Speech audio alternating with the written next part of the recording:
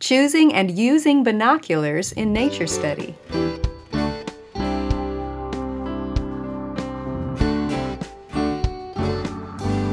One of the great things about doing Charlotte Mason nature study is that you don't have to have a bunch of expensive equipment. Just grab your journal and go outside. But sometimes it can be helpful to expand our nature study practices by having some equipment if we want to. So today we want to talk about how you might be able to use binoculars as part of your nature study and what to look for in finding some binoculars that work well for that practice. Here to join me in this discussion are my friends and coworkers, Karen and Doug Smith. Thanks for joining us. Good to be here. We want to talk about binoculars specifically. Karen, let's start with how do we use binoculars as part of our nature study? They're not necessary. Correct. But what are they good for? How might they expand our abilities in nature study? I'm going to state the obvious. Okay. They're good for seeing things far away. But maybe you want to look at a bird or a mammal and that is frightened by your presence. And you can look at that closer if you have binoculars, so you can bring that right near to you and be able to see details with that. Maybe it's cold and snowy outside. Yes. And you see a bird on, in the trees on the back of your property. And you can use your binoculars to look through your window at that and stay inside where it's warm. Maybe there's other places that whatever you want to look at is inaccessible. So you can use binoculars in those cases. But they can also be used to not only see the birds and mammals, but butterflies, the leaves on trees. There's the moon. You can look at that. Not the sun, of course. Not the sun. Yes. Do not look at the sun with them. That would not be a good thing.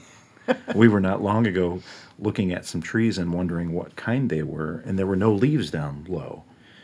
With binoculars, you can see the tops of the trees.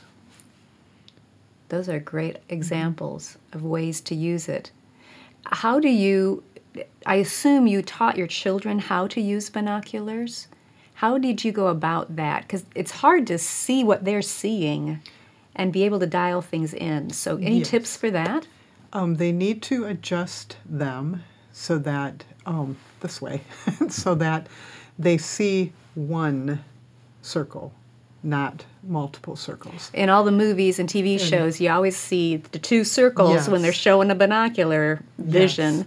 So you don't want that. No. And so when that all comes together, then they can work on the focusing. And you teach them how to use the focus on your pair of binoculars until the image is crisp and clear. What age do you think you would recommend for starting that? I would assume young children. Young children are hard with because they don't quite understand. But usually later elementary, maybe some fourth graders, but definitely fifth and sixth graders could. Okay. Could learn to use them, and then all the way through the rest of their life. They take a little practice, so letting a younger child maybe try them out and experiment and get a feel for them is a good thing, but they won't be able to use them on their own for a while. Now, I've seen kid binoculars. I don't know that you'd call them toy binoculars, but I've seen, the ones that are supposed to be for children. Yeah.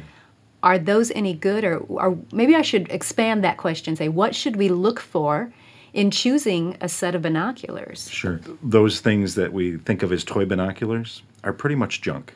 Okay. They're going to create a frustrating experience for the child, so they won't want to use them. They're not going to be successful with those. You really have to step up a little bit to get something that's actually even usable. So they're fine for pretend play. That's true. Yeah. That's true. We could let them pretend with it, or make their own out of paper cups just for fun. Yes. To emulate what others are doing. So what should we look for in binoculars? I've seen them advertised for a pittance all the way up to a fortune. Yes. Yes. Do you have to spend a fortune to get a good pair? Are we looking for, 2 million magnification? What are we looking for? The answer, as in so many things, is it depends. Binoculars can be expensive, but they can also be something that lasts a lifetime. So they may be an investment. And they are truly the kind of item that you get what you pay for. And we can look at some of those features and what they mean. But if you're only going to be using them casually, not very often, then no, don't spend a lot on them. But if it's something that you think you are going to use repeatedly and you are going to love those and it's going to be an important tool for you, you might want to invest a little bit more. So if you're going to invest a smaller amount, because you're not going to use them a lot, let's say, what features should you look for to make sure you're not wasting that small amount of money? Sure. Let's talk about magnification first. Okay. So many, especially on cheap binoculars, toy binoculars, they like to advertise how much magnification they have. You know, Yes. this magnifies things 20 times. No, we've got one that's 30 times. Oh, ours does 100. And magnification actually can work against you. It's not the most important thing. Now, I brought some sticks, and let's illustrate that a little bit. Okay. Yeah, show me. So let's pretend this stick is the magnification of a binocular. So Karen, put your finger out. And I'm going to hold it here and pivot it. So my small movement here makes a larger movement at the end. If I want to point to her finger, it's not too bad with this stick. Yes. But my small movement makes a larger one. That's how magnification works. Okay? Now if we have more magnification, and I want to point at her finger, and I'm making these little tiny movements here, it's a lot harder It's to... squirrely. I'm having a hard time getting precise to point it there. Yes. Okay? It's the same thing with binoculars, where if you're trying to say, look at a bird, and that bird's moving, and you have so much magnification, you can't find it. So magnification isn't as big a deal as we might think. So let me clarify. When you were trying to get on the finger, it was trying to find it, not necessarily trying to dial in the focus. Yes. Just trying to locate it, because Yes. that's happened to me sometimes. I'm looking for something. It's like, where did it go? Where did it go? Yeah. So, okay. And with a lot of magnification, any little movement of your hands is going to make a big movement in the things that you're looking for. Okay. And especially a younger child is really going to have a hard time with that. Yes, because their movements are not as fine-tuned yet. Right. And so, yeah, okay. So the other factor is the size of the lens. And the size of the lens, the larger it is, the more light it will gather and the clearer the image it will be. But on the negative side of that, the larger the lens, the heavier they will be and the larger they will be. Yes. So there's a balance point there. Okay. Now, if you look at a binocular, you'll see there's usually a label. And on the label, it tells their magnification and the size of the lens. This pair is an 8 by 42, so it says 8x42. That's the number of millimeters. So 42 millimeters is the width of that lens, the diameter of the lens. And the 8 is the amount of magnification. And so you see, well, only 8 Yeah, times? 8 doesn't seem it doesn't like a seem lot. like a lot. But an 8 by 42 is a kind of a perfect sweet spot for binoculars. And if you talk to especially bird watchers, most bird watchers will say, if you don't know what to go for an 8 by 42. Okay. This pair here is actually smaller. It's a 7 by 35.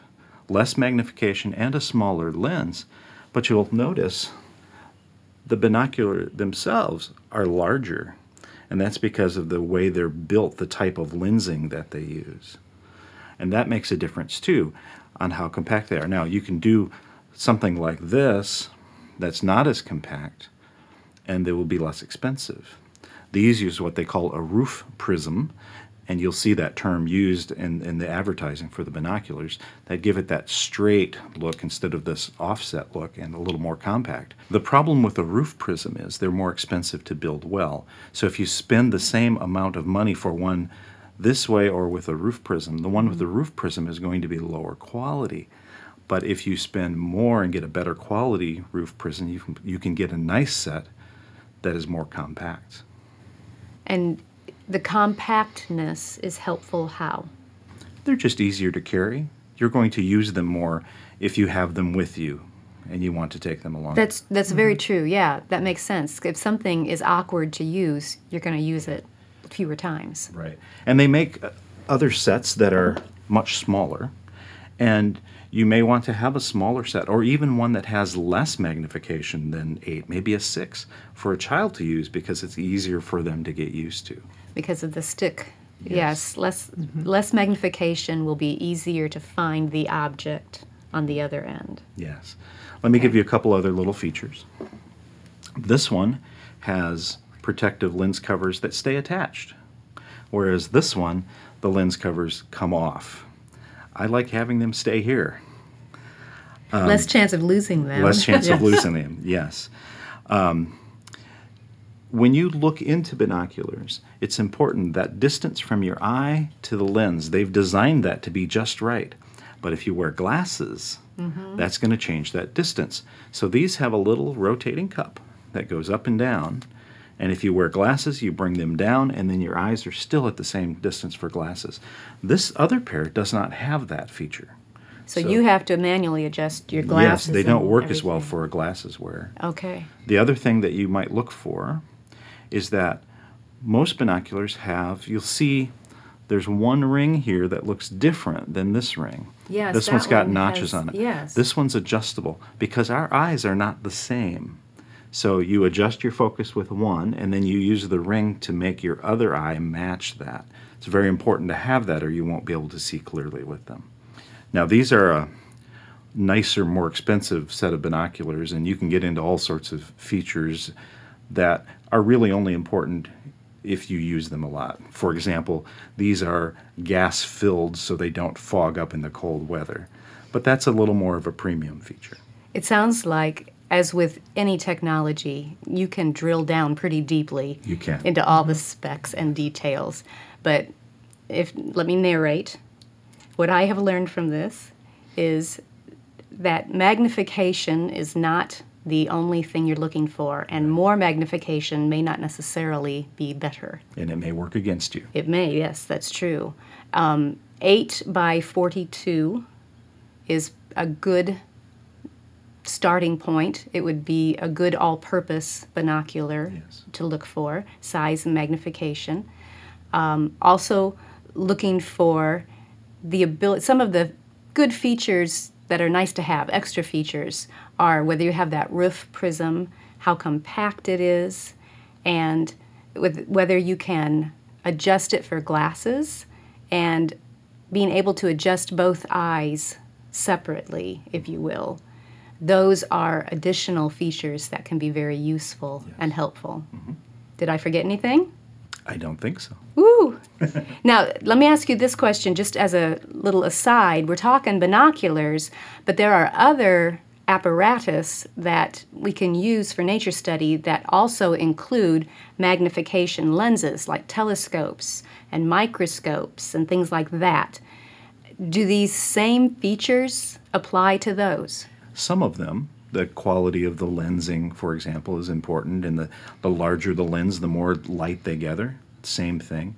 Magnification will work against you in the same way. You don't want a telescope that has too much magnification, or you won't be able to find anything. You don't want a microscope that has too much magnification, or you won't be able to find your small thing on a slide. Yes. You want to have it just right. All right, great. Well, thank you for sharing about these ideas of using binoculars in nature study and how to choose some good ones. I'm sure that will help our listeners be able to expand with more confidence and be able to look at those nature friends from a distance so we won't disturb them. Thanks so much. If you enjoyed this podcast, be sure to subscribe through iTunes, Google Play, YouTube, Facebook, Instagram, or your favorite podcast app so you don't miss an episode. You can also subscribe to the audio version or read the blog post on our website at simplycharlottemason.com. All of those links will be in the notes. Thanks for joining me. I'll see you next time.